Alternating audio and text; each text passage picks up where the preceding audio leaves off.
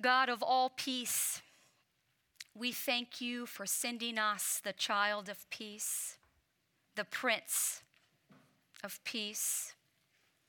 We thank you that you have come to us in peace and join yourself to us to bring us peace.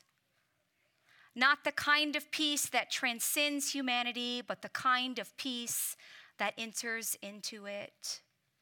Shape us tonight into a people capable of receiving and offering your peace. In the name of the Father, and the Son, and the Holy Spirit, we pray. Amen. You may be seated.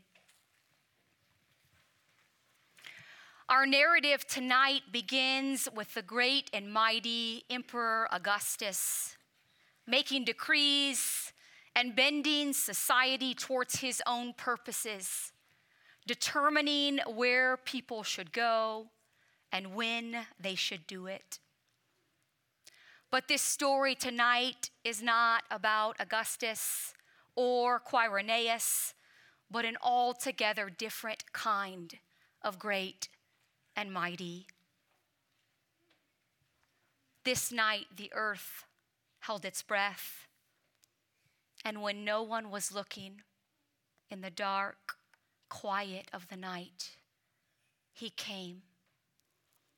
The God who could do anything at all made himself small, wrapped in swaddling clothes, lying in a lonely manger.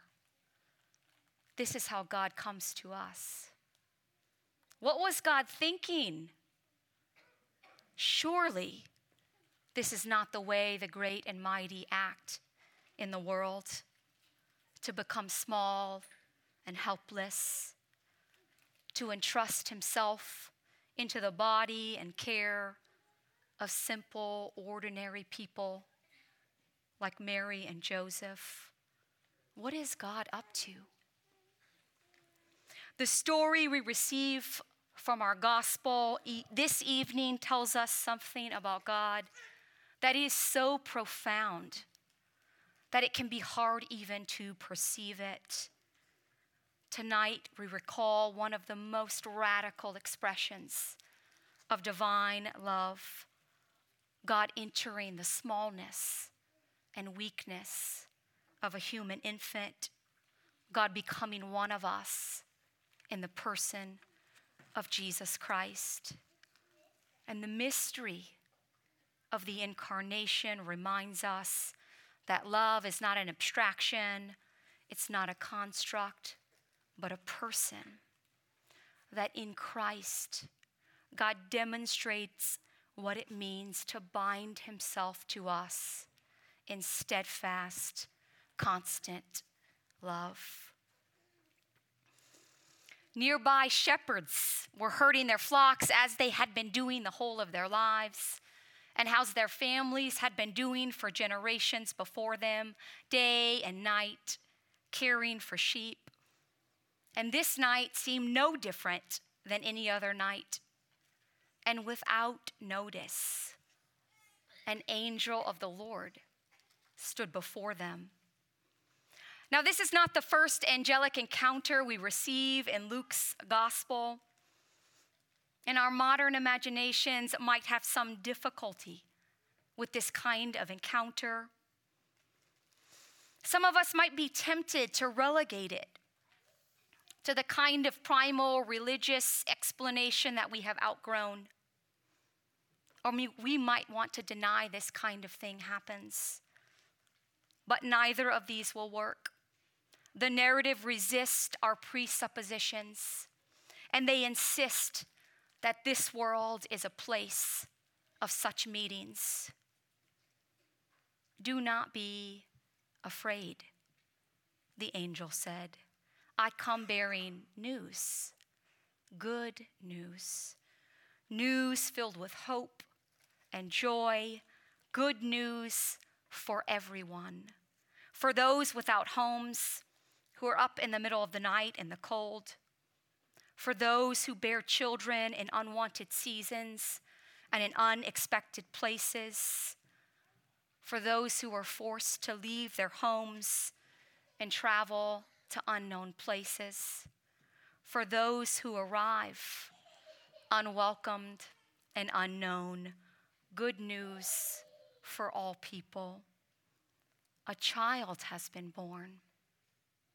And the prophet Isaiah reminds us that he is named Wonderful Counselor, Mighty God, Everlasting Father, Prince of Peace.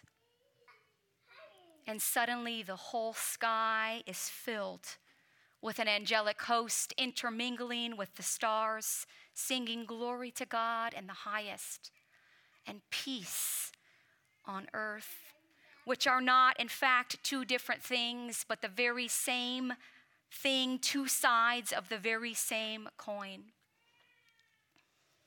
And the shepherds respond, "Let us go down to Bethlehem and see this thing that has happened, the thing that the Lord has made known to us." And they perceive that the touching of heaven and earth might in fact have something to do with them.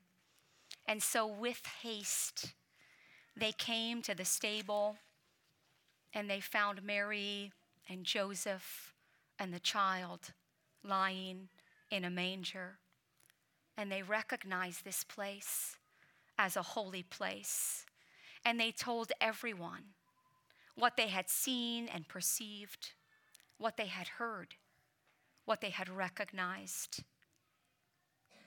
We too have come to Bethlehem this evening to perceive what the Lord has made known to us.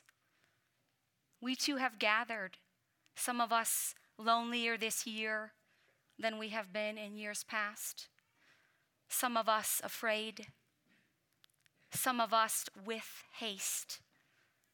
We too are wondering, maybe this has something to do with us. This place is a holy place. God has come to be with us. The light has come and made his home among us. The Prince of Peace is here. And this life and this light and this peace is extended to us all. So let us with joy receive the light and life and peace of Christ. Amen.